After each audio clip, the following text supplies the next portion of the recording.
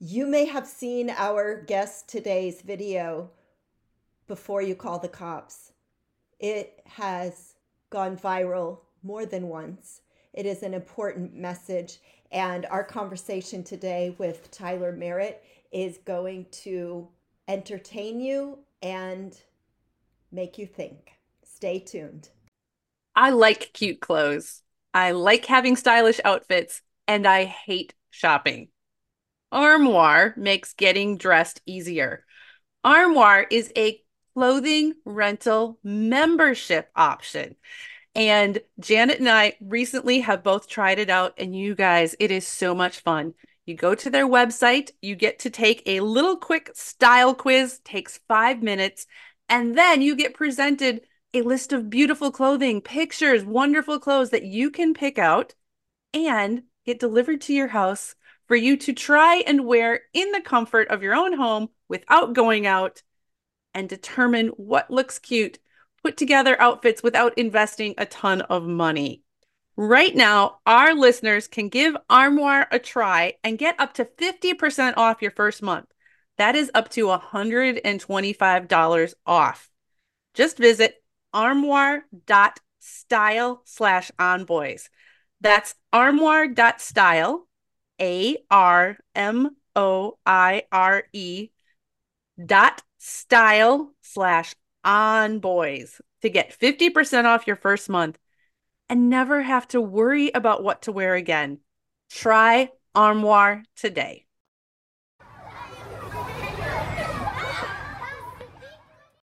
Welcome to On Boys Parenting Podcast, the podcast that explores and explains boy behavior. We are your co-hosts, Jennifer L.W. Fink of buildingboys.net and Janet Allison, founder of boysalive.com.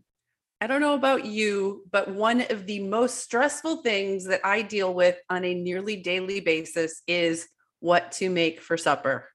I was just going to ask you, what's for supper tonight, Jen? I don't know. I have no idea. And it's almost noon my time. I don't know. I need help in this department. And that is why I'm so thrilled that Cozy now has meal ideas, recipes right in the app that I can look at. I can add ingredients straight to my list, and I can meal plan on my calendar for the week. Okay, let's back up.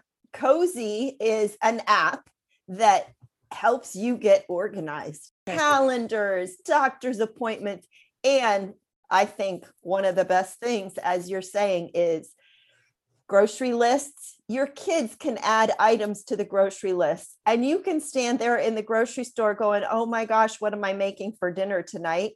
Pull up Cozy, and there's recipes and ingredients, and you are ready to go. Anything that makes my life easier and is on my phone, which is with me almost all the time. Fantastic. Cozy, go to the App Store. You can set up an account. You can add all of your children. You can add your spouse. Anybody can add to the grocery list. You know, they all have their phones on them anyway. Coordinate and communicate. It's Cozy, COZI. Download it from your App Store, and meal planning just got so much easier. And now on boys. Listeners, you may have already seen and heard today's guest. In 2018, he created and recorded a powerful video, Before You Call the Cops.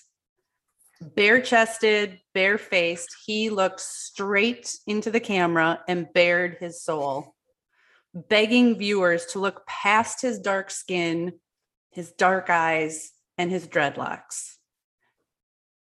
That video went viral, which is why you may have seen it, and it went viral again after the murder of George Floyd.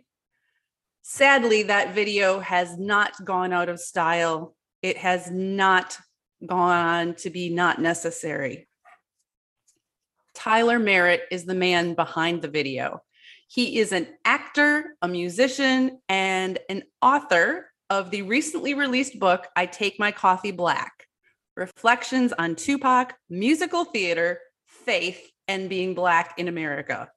And if that title does not convince you to pick up a book, I don't know what to do with you. Tyler, welcome.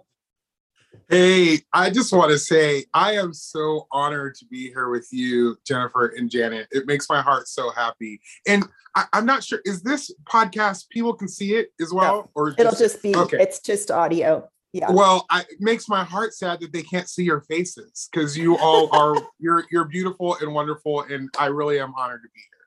Well, back at you, Tyler. You know, on the surface, quick glance, it would seem like you and I, Janet and you, would seem like we don't have much in common. You are a tall Black man with dreadlocks. I am 5'6" on a good day, middle-aged white woman. You grew up in Vegas. I've never even been to Vegas. But what you point out and what you make so clear in your videos and in your books is there's so much more to all of us than these quick judgments that we all make of each other, and that frankly we all have to navigate as we go about the world. And that is such a powerful message that I really want to dig into today. You know, our boys and our men, and especially our Black and brown boys and men, they are constantly navigating a whole lot of expectations. People who will glance at you and assume you're trouble, you're a predator, before they know anything about you. Right. I think that there's something we need to understand too with young men, whether of color or just in general, is there becomes a certain expectation that comes upon boys, whether it be from, and I talk about this a lot in my book, whether it be from, like in my case, it was my father. At a young age, my wanting and desire to please my father had me kind of locked into playing sports. And my expectations were to pour everything I could into that, which now looking back psychologically, I had this thing of just wanting my father to be proud of me. So even though it wasn't something that was my heartbeat, because I was a big, strong, young Black man, and he was from the South, and to him, succeeding meant sports, right? I poured myself into that. So there was this expectation there, right? Then you have the general expectation, say you don't have a father around. You have the expectation to take care of your mother, to be the head of the household, to be the lead. And with that comes along the expectations to do whatever is necessary to make that happen. I talk about in my book, I worked at a church for a while, and there were young men who would come in, and I worked in a pretty low economic area here in Nashville, and young men would steal my iPad or they would steal money from me. And it wasn't personal. And these were friends that I had. They were my youth kids that relied on me. It wasn't personal. It was a matter of what can I do for my mother and my little brother to have food on the table. Another expectation that lays on a young man, lays on a boy. And it could be on any level, right? But those were just the two that I walked through. There was these continual expectations, and then you have what the world expects. And that's a whole separate look of when somebody just looks at you and goes, who are you? Or they think they're being discerning and they think that they know. But what we don't understand, what I didn't understand as a young man growing up, is that it was going to end up being all those intricacies, all of those little things in me, my sports love that eventually turned into theater love, that eventually turned into my crazed girls love, that turned into, loving rock music and all of those things. It was those intricacies that were going to make me special. And I wish I would have known at a young age, Jennifer, that those moments I was living through were going to be the things that were going to be the most beautiful about me. It's so hard because all of these expectations, right? Whether it's your parents' expectations that you're sensing, it's the stereotypes of this is what a man does, this is what a boy does. There's all of this. And when you're young, you're not consciously aware you're swimming into all of this. So you're trying to figure out who you are. And everybody's saying, be this. That is so much to unpack. The reality is I think most boys are just trying to do the best they can. And trying not to get lost in the midst of it. And I wish somebody had really sat down with me as a young person and simply said, hey, Tyler, you are going to make a lot of mistakes. you're going to make a lot of mistakes. And those mistakes are going to go on for a very, very long time. But listen, young man, do not let those mistakes ruin you. Do not let those mistakes define you. Let those mistakes become your fuel, your fire to burn stronger and become the man that can help change the world. I love that. I don't want to miss this aspect of expectations, and that has to do with school. I was an educator for many years, and we know through research that the tendency of adults to perceive young boys of color as older than they are is devastating for our boys. And so, you've got a first grader who might be tall, who knows, but it's in general, those boys are perceived to be older. So of course, the expectations of their behavior, of their, what they can do in school, their academics is skewed. And so, our boys struggle, many of our boys struggle in school anyway, because the academics and their development is not in line. And I think our boys of color have another barrier set up against them in this way. 100%. I also feel, I don't want to dig too much into historical racism. And I try to sneak in a lot of history in my book without making it feel super heavy, like you're reading this really heavy laden historical book. But I'm going to interrupt you and give you a shout out here. Readers, he does an excellent job of that. The history is woven into the story in such a way that it's just like, it's helpful. And I hate to use the word entertaining because, you're talking about some serious stuff that is not entertaining, but it's engaging. It's not history class. I appreciate entertaining you using that word because that was my goal. I want to talk about that here in a second too. Speaking of kids of color in school, historically, Black people have been told that they do not need to be educated. We were told originally to not read. Reading was punishable by death at a period of time. If we don't think that does not attach to our psyche down years and years and years and years and years, it's not that far away from my parents' parents. Right. You know what I'm saying? Right. So you have to take in consideration, say, for instance, my parents growing up in the South, they ended up falling deeply in love with education. But even them, they didn't go to college when it was my time to go to college. So I talk about how I made some mistakes and I ended up going to a school that I owed a ton of money to because I didn't take the free scholarship to another school.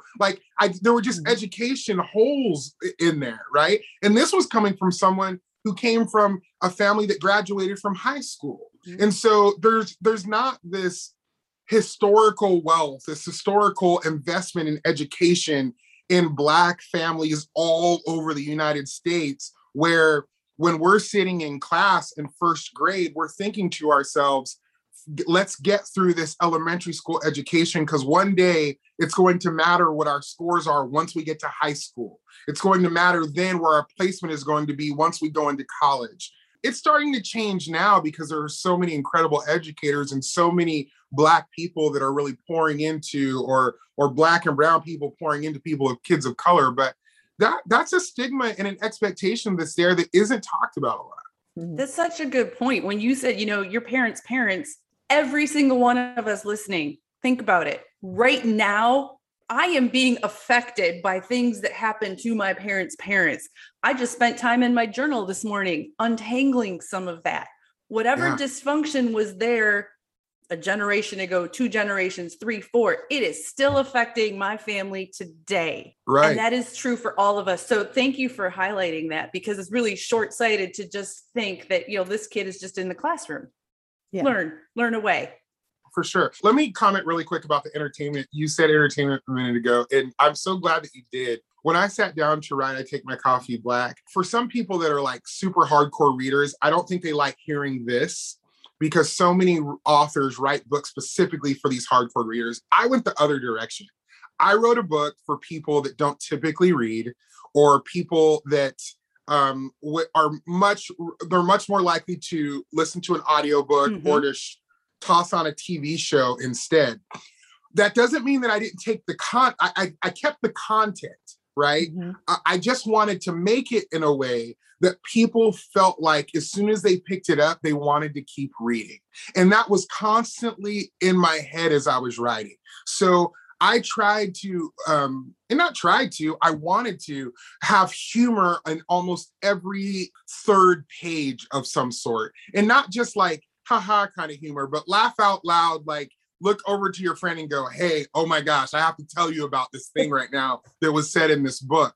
And what that ended up creating is a community of people that are falling in love with this book in a way that I did not expect. Because not only are they learning, but they're loving it because they feel like it's not heavy like some of the wonderful Black author books like How to Be an Anti-Racist and this, that, or the other. Mhm. This is one of those books where people are handing over to people going, you need to read this out of the sheer, like, I need you to laugh about how he talks about his mom.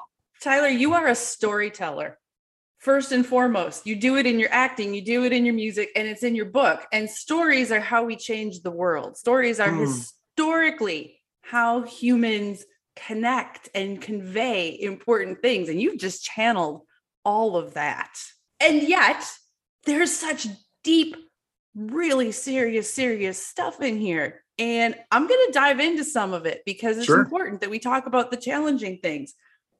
A little bit ago, you said you wish somebody had sat you down and said, Tyler, you are going to make a lot of mistakes and you're going to get through them. You're going to get through them. You're going to be fine, better than fine. Life is going to be pretty wonderful. Yeah. I think this message is so important. You know that there is a mental health crisis among youth today. Suicide rates are through the roof, particularly for young boys. And I just saw recent stats again, particularly for young Black boys. We have Black boys as young as 10 years old committing suicide because they feel hopeless. Right. This idea that we can't recover from mistakes is so prevalent in society. And I think that social media kind of amplifies it because, like, in the 80s, if I made a mistake, it stayed in the 80s. Yeah. Right. Thank God. Right. But if I make a mistake now, there is probably video footage of it on 14 different people's phones, and it can be online before I'm even home. Right. So in this book, you share very bluntly an incident. You were older. You were not a teenager. You were in your 30s, I believe, right? Yes. I was not young. Not young. So, your frontal lobe, in theory, is fully developed. You are an adult, mature man. And yet, like all of us, you make mistakes.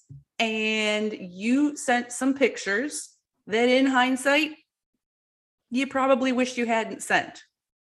Yeah. And then what happened? Well, thanks for bringing up this part of the book. I really appreciate it. Thanks for bringing up the most painful part of my life. Let's talk about it publicly. Well, let me say this, and I kind of give a little bit of a disclaimer within the book when I talk about single men and women of a certain age nowadays. Like, it's difficult out in these streets, man. Like, it's, if you're a single individual in the 2020s, like, we just operate differently than we did back in the day of like, hey, I'm going to call your house. Your mom might pick up. Listeners, you can't see us, but Janet right now, she is just nodding her head in agreement because if you're a longtime listener, she's been navigating singlehood for a long time here. And is it tough out there, Janet? It's tough out there. I can't even say how tough it is out there. Try dating in your 60s, people. This is just a crazy world. Yeah. And the truth is that we communicate on every single level differently. Everything is. Sex is talked about differently. Pornography is talked about differently. The access to pornography for young boys, for us, for adults. Like, when I was a kid, trying to get pornography was like mission impossible. Right? Having to like dig through the entirety of my father's closet and like hope no one came home. It was an event trying to find pornography. Right. Now it's not. It's the opposite of an You event. can literally stumble upon it even when you don't mean to. when you don't mean to. Like, these kids will never understand the struggles we have. This is right. Janet and I have talked about looking in encyclopedias for information. That's what I'm saying. We were like, Dictionary. maybe I can go and look in this J.C. Penney catalog and find something special, you know? So all of that to say, and that's not to give an excuse for the mistakes that we make, but we just live in a different time. And in my world, I made two really big mistakes. I talk about it a lot in the book, where I have a dysfunction with trusting women that had birthed at a very young age in high school. And it grew with me. I never dealt with that. I never really tried to psychologically deal with what the bigger picture was, which then allowed me to oftentimes treat women as objects that I could not trust. Therefore, it allowed me to do things that I just typically wouldn't do now that I'm a little bit more mature and through it. And I would go, hey, I can share this really personal, intimate moment with you, somebody who I don't trust, don't know where my information is going to be, don't know the entirety of your life. And in my case, I ended up sharing a moment with a woman who was married that I didn't know was married, or she at least made me believe that her relationship was over. And that did not turn out well. I hear from parents all the time how bath time can be such an ordeal. And yet bath time can be really fun. In fact, here in the very cold winter, we use bath time as an activity.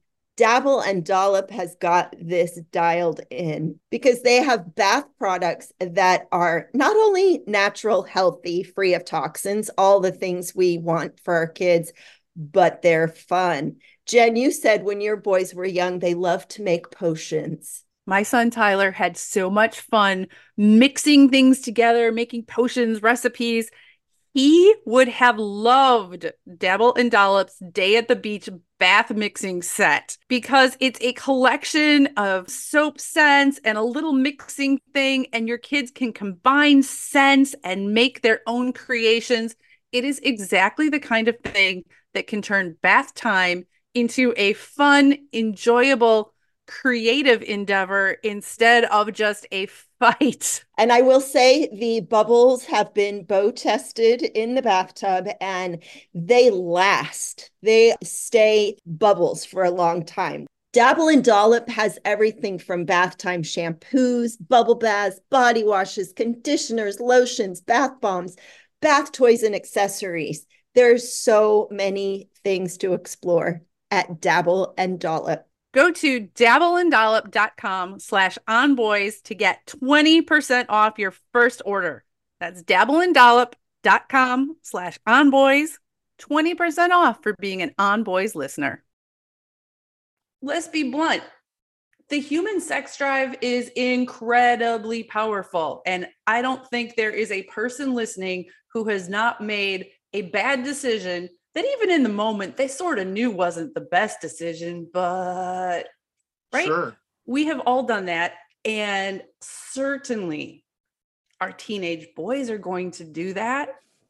I mean, the desire to connect, to be desired, to perchance have the opportunity to engage in some kind of sexual activity with somebody, even if it's just picture sharing, it's incredibly tempting. And I just saw last week an article about sextortion. Are you familiar with that term? Yeah, for sure. So if you're not listeners, the whole idea is like, you're talking with somebody and they ask you to send a picture, a video, something. And you do, because it feels like it's a relationship or you got a shot at this, right?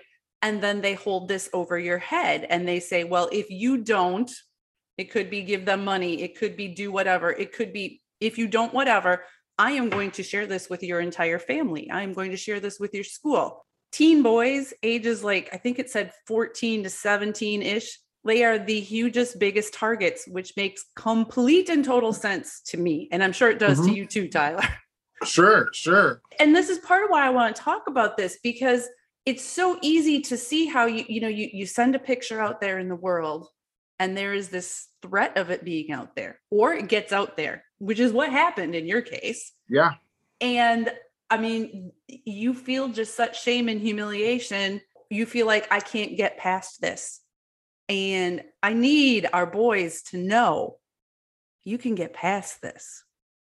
Yeah, I'll tell you. So what's funny is if you don't know this book at all, or you don't know my story at all, and you're hearing us talk about a book that says talking about Tupac, faith, musical theater, and being Black in America, and suddenly we're talking about inappropriate pictures, you're going, how does this intertwine with everything? I think it's important for the listeners to understand that what I do in this book is I basically allow you to walk with me in proximity, and in the midst of telling you my story, some very funny, some very lighthearted, some deep, dark, and intense. I try to cover the span of a Black experience in the midst of that.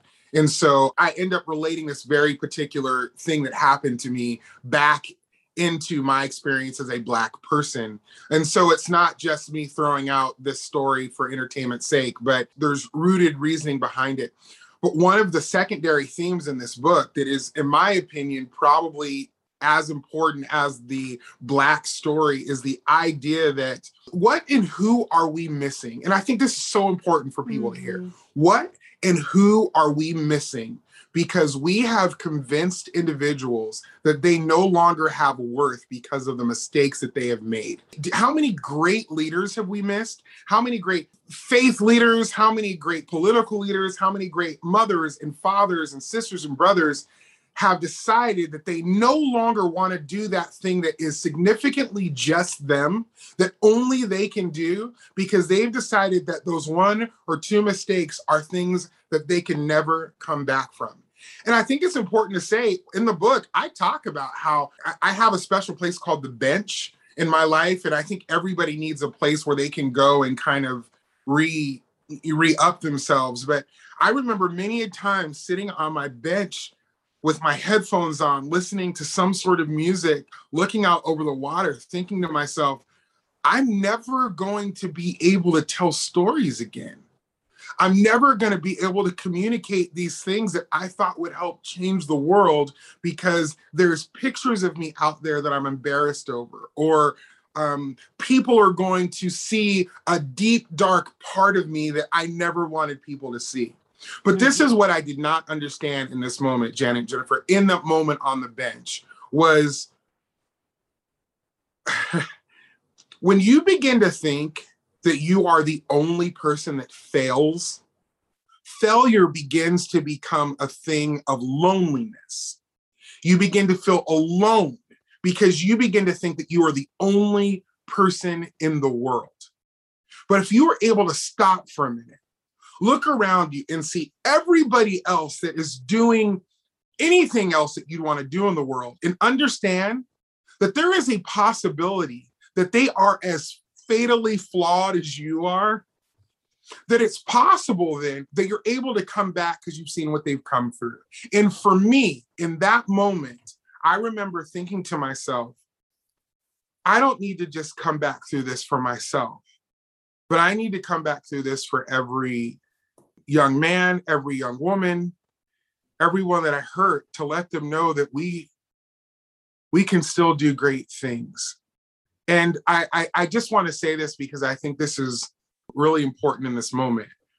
I talk a lot about my faith in God, and I don't think everybody needs to have this spiritual connection in their life to come back from something. Like, let me be very clear.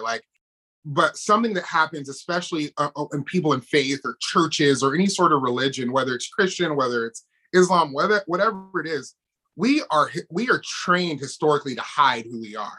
All the bad stuff, we don't want to let people know, right? Like we will go to far, far, far extremes to make sure people don't really know who we are behind closed doors. Pastors do it every day. I remember working in Sunday school, and some kid will come in, a pastor's kid will come in and say a cuss word. And I'll say, where'd you learn that? And I'll be like, at home, and pastors are like, no, we never cut. No, we don't, So we are trained as kind of spiritual people to very specifically hide who we are. And in this book, I decided to just let go, forget all those rules. I went, you know what? All the stuff about how we're not supposed to tell people who we really are because of our faith association, screw it. I'm going to tell you everything, and I'm going to leave you with deciding on how you want to deal with it. This hiding who we are affects all of us. And we're back full circle to the beginning, right? Young boys, so often you're trying to shape yourself to all these expectations. And any part that doesn't fit, I'm going to hide because I need to fit in. And you living your life, writing this book, you're saying, yep, I am a Black man. And I like musical theater. Bet you didn't see that coming. Yeah. And it's okay, right? I am a spiritual person. I am involved in my church. And I sent these pictures to a woman who turned out to be married. This is who I am. Yeah. And I am a huge supporter of LGBTQ plus community and the trans community. And I also claim to like Jesus, which there are so many people in our world now who are religious people who are afraid to even make that statement. Like they're okay by saying, of course, don't tell anybody, but my cousin's gay or my blah, blah, blah, blah, blah. And I love them, but I just don't want anybody to know how I feel about, and I talk very clearly in this book about how myself as a Black man, and I want to encourage this for young men of color and parents to install this into their children. You have to understand, as Black men, it would be really, really, really ridiculous for me to try to walk throughout this world and not fight for equal rights for all people. Mm-hmm. Do you know what I'm saying? Mm-hmm. Like anytime that we start talking about equal rights for everyone, and I see somebody of color stand up and go, well, let's just wait a minute. I think to myself, this is what we've been fighting for all of our lives. And not just for people of color, for all people to have equal rights. And I talk about that a little bit in my book, which ruffled a little bit of feathers with not a lot of people, but with some people, of me not being afraid to say, when I talk about having equal rights for all, I'm not just talking about me and my Black family. I'm talking about all. Yeah. I want to circle back a little bit because I'm thinking about our listeners out there and these parents who are trying to shape the next generation and bring in this notion of it's okay to make mistakes and it's okay to love musical theater and love Jesus and all the things.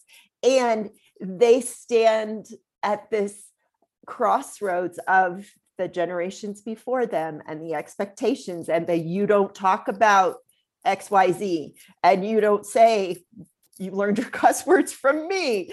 How do we how do we get that switch to happen? And it's so hard as parents to convey to our young boys of, we're still back on the it's okay to cry. Yeah. This is a slow road we're on here. Well, I'm so glad you asked that question, because let me tell you the two biggest things that I get from the two biggest comments that people make from the book after they read it. First, one, people are loving it, which I love, which I can't even begin to talk about how great that makes me. But here's the two things that people say. They say, first, is your mother going to write a book? And two, how do your mom and dad feel about this book? That you, as a grown man, went and put all this stuff out there, because I talked about in the book how my obsession with women and sexuality at a young age came from the fact that I was a latchkey kid. And when you're growing up and nobody's parents aren't around, like you either drink, smoke, or have sex, and I was like, there's no parents around. Or all of them. Or all of them, right? And so now looking back, people are going, dude, you became an adult and basically you're telling your parents, like, you kind of play the lack of you being around played into a part of my dysfunction, Mm-hmm. So I'm glad you asked this, because I want to encourage parents with this. I'm a grown ass man now, and my parents, when they were raising me, were not thinking about the 45-year-old man I was going to become. They were thinking about me in that moment and them trying to do the best that they could to raise that young boy, the best that they could. And they did, right? Mm-hmm. But this young boy was gonna go on and he's gonna eventually I'm single with no kids, but I could have to raise a family, or there's gonna be a point where I will always be connected to them, but it's not going to be long until I step into college and suddenly I am telling my own stories in my own way. And if I am taking those things about hiding, if I'm taking those things about not knowing who I am, if I'm taking all those things that were associated with you as a parent, and I want to say this gently because it sounds like I'm being derogatory, maybe insecurities or fears that parents may have, right, that are attached to who they are as parents that are then poured into their children. If I take those things with me, stepping into college or stepping into the next part of my life, you're not doing me any favors. Mm-hmm. You're not doing me any favors. So if you are allowed to, if you are able to, on some level, even when your kids are growing up in middle school and high school, try to get some sort of concept of, it's not going to be long until this child is, 27 years old and making a decision that is completely unassociated with me. And what am I going to leave with him or her that's going to allow them to make something that's going to make their heart better, and the people around them better.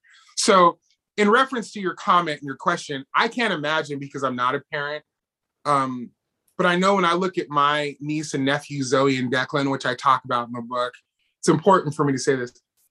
I used to be that guy, ladies, that if someone came up to me and went, hey, do you want to see a picture of my niece or nephew? I'd be like, no, I don't want to see a picture of your own kids, let alone like, I was just that guy, right? But once Zoe and Declan, who aren't even my actual real, they're my, what they call play nieces and nephews. When I look at Zoe, who's now 11, and I look at Declan, who's 8, oh man,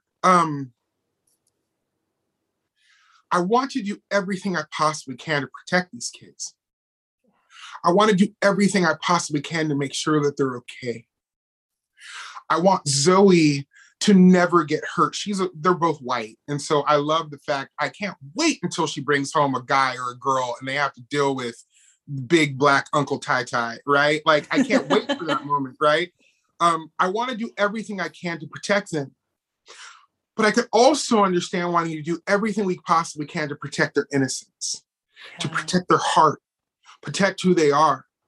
But I feel like if they can watch me love people genuinely, if they can watch me love people honestly, all people, gay, straight, hateful, angry, that angry white guy next door who's get off my lawn, you know what I mean? If they can watch me love, then some of these things that are secrets to me that I'm afraid may come out, or this, that, or the other, I think they begin to pan themselves out because they get to see who I really, really am. And that to me is the most important thing possible.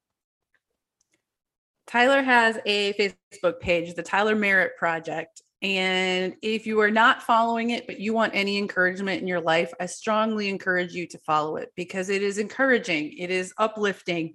And this message sounds so simple. Love people genuinely. This is how we break down barriers. This is how we help our boys move past the boundaries and the gendered expectations and the racial stereotypes and expectations, all these things that have been constructed, right? That are attempts really to hold people in and keep them where we want them, where we know how to manage things. We love people genuinely. That's sharing our whole selves. It's opening our hearts to seeing who somebody really is, to recognizing that maybe there's pain underneath that anger.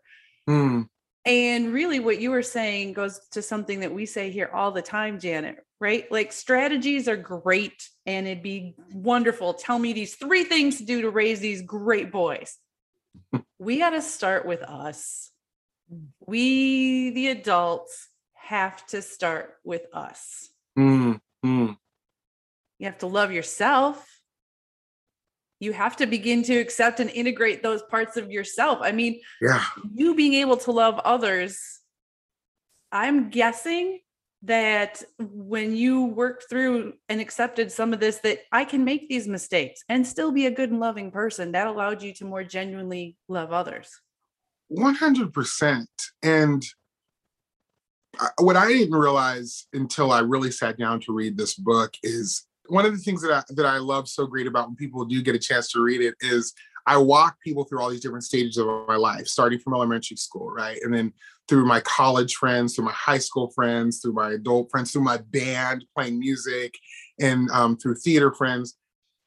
And I talk about how it becomes very, very difficult to have all these different types of people in your life and then come on the other side of that and not learn to love people greatly. Like having all this different diversity and all these different individuals with all these different stories, you begin to love people in such different and beautiful and colorful ways that you can't help but to build empathy. You can't help but to come on the other side and be able to look back and go, man,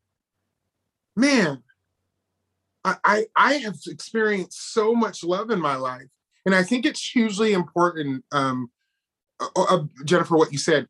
A biblical principle that people like to just throw out there so loosely is love your neighbor as you love thyself, or love, and all that. And that's so easy to just say.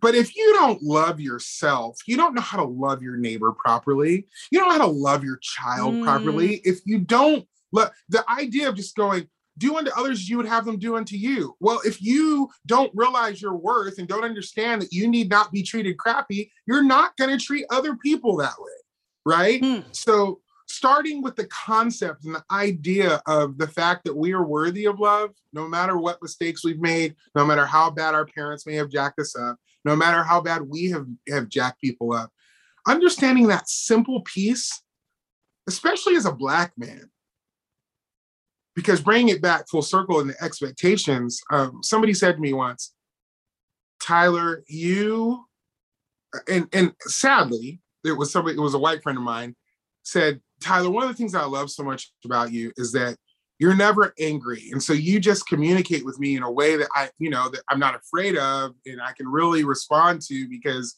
you're not coming it to me like the angry guy. And I told him, I said, I'm like the Incredible Hulk. I'm always angry. Like, as a Black man in America, I'm always angry. The Hulk is always there. Always. This Bruce Banner that you're seeing here is that I have been able to experience what love feels like for me. I've been able to experience that I'm not doing myself any favors walking around angry all the damn time. I have experienced and understood that because you are flawed as well, broken recognizes broken. I understand that people have taken and stopped me in my tracks to help me learn lessons about love, faith, and all these things. And though I don't owe it to you, I do think we are going to be better people if I take that time and responsibility and do the same thing for you. I say all of that in reference to loving yourself, because I have so many reasons as a Black man in America, as a Black boy in America, to give up hope, to look at the next day and think, I don't know if I'm going to be able to make this through. But once I'm able to stop, Jennifer, and really feel the potential of tomorrow, really think to myself what beauty might be around in the next 48 hours. What wonderful thing might occur because I have simply chosen to just stick around and still be here? What kind of magnificent thing might spring out of the earth because I have decided to get my ass up? Then there becomes an excitement about hope. Then there becomes an excitement about the thing that is going to be next. When I was going through all the crap I was going through, I didn't think I was going to write a book about it. No, you know what I mean? You just want that to go away. Right. Like, let alone did I think, I'm going to probably put these in words for everybody to see at some point.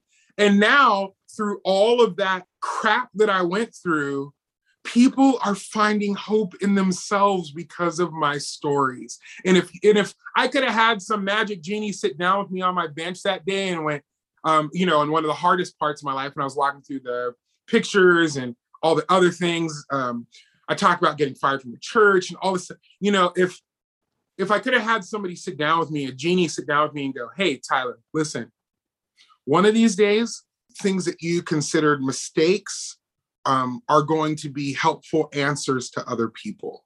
One of these days, the things that have you down in the dumps right now that you think that you have broken you forever are going to be the things that are going to help fix some other people. Even if I wasn't able to believe that in that moment, right? Just knowing that that was a possibility may have been that thing that helped push me through. And that's my hope, not only for your listeners, but especially young boys that make those, boys and girls that make those mistakes, and parents. Right. Listeners, I want you to share parts of this episode with your children. This message, to hear Tyler say it, is even more powerful than you telling them, hey, I heard this podcast. Just play it for them. They need to hear it. And I want you to hear it for yourself, because I am a middle-aged woman who has made mistakes, and I am still making mistakes. Right. I will continue. But in our flaws, in our brokenness, that's how we can connect with our other humans. When we try and hold ourselves up as perfect, we intimidate people. We keep them away. We keep our children away from us. Mm. We have to accept, acknowledge, and love in spite of all of it, through all of it. Love genuinely, love deeply, look past. Thank you so much for spending time with us today, for sharing your heart, your experience. That's all that we have. We have our hearts and our experience. Let's share them with the world. Hey, can I say one last thing? Absolutely. No. I talk about this in my book, and I mean this from the bottom of my heart. And so I want your listeners to hear this, and you two to hear this too. We need you to do that individual thing that only you can do. Mm-hmm. I mean it when I say you are special, you matter, and your own significant thing that only you have is that thing that will help change the world. There are pieces of you, of who you are, that are just, it's the DNA strand that makes you significant. And it's that singular thing that you have that the world needs, that nobody else can produce but you. And my pleading, my cry for you is to buy my book, and then do that thing that is only you. Because I do think that we really can change the world, but we can only do it if you do that thing that is just that thing that you have. I picked up work again on my book after reading your book because of that. I love that. Because of that. And listeners, I write about raising boys. I have one book out. The second one, I reached, I hit some hard points. And I was very discouraged. And why am I going to do this? And you told me in your words, in your book, do that thing that only you can do. And so I'm doing it. I love that so much, Jennifer. Buy his book, I Take My Coffee Black, by Tyler Merritt. Thanks, Tyler. Thank you. You guys are wonderful. We hope you have enjoyed this conversation with Tyler Merritt. And again, if you haven't seen his book, read his book, highly recommend it. Jennifer and I, as always, thank you, our listeners worldwide. Thank you for caring about boys and men. And it occurs to me that maybe you haven't actually visited our individual websites. So I encourage you to go to boysalive.com. You can opt in there for a free guide on boys and big emotions. And Jennifer's website is buildingboys.net. And don't forget, she has that amazing subscription to the Building Boys Bulletin. Comes out every Monday. It's the first email I read. She curates information and articles about boys from all over the world. You don't want to miss that. Again, this is On Boys. Thanks for listening.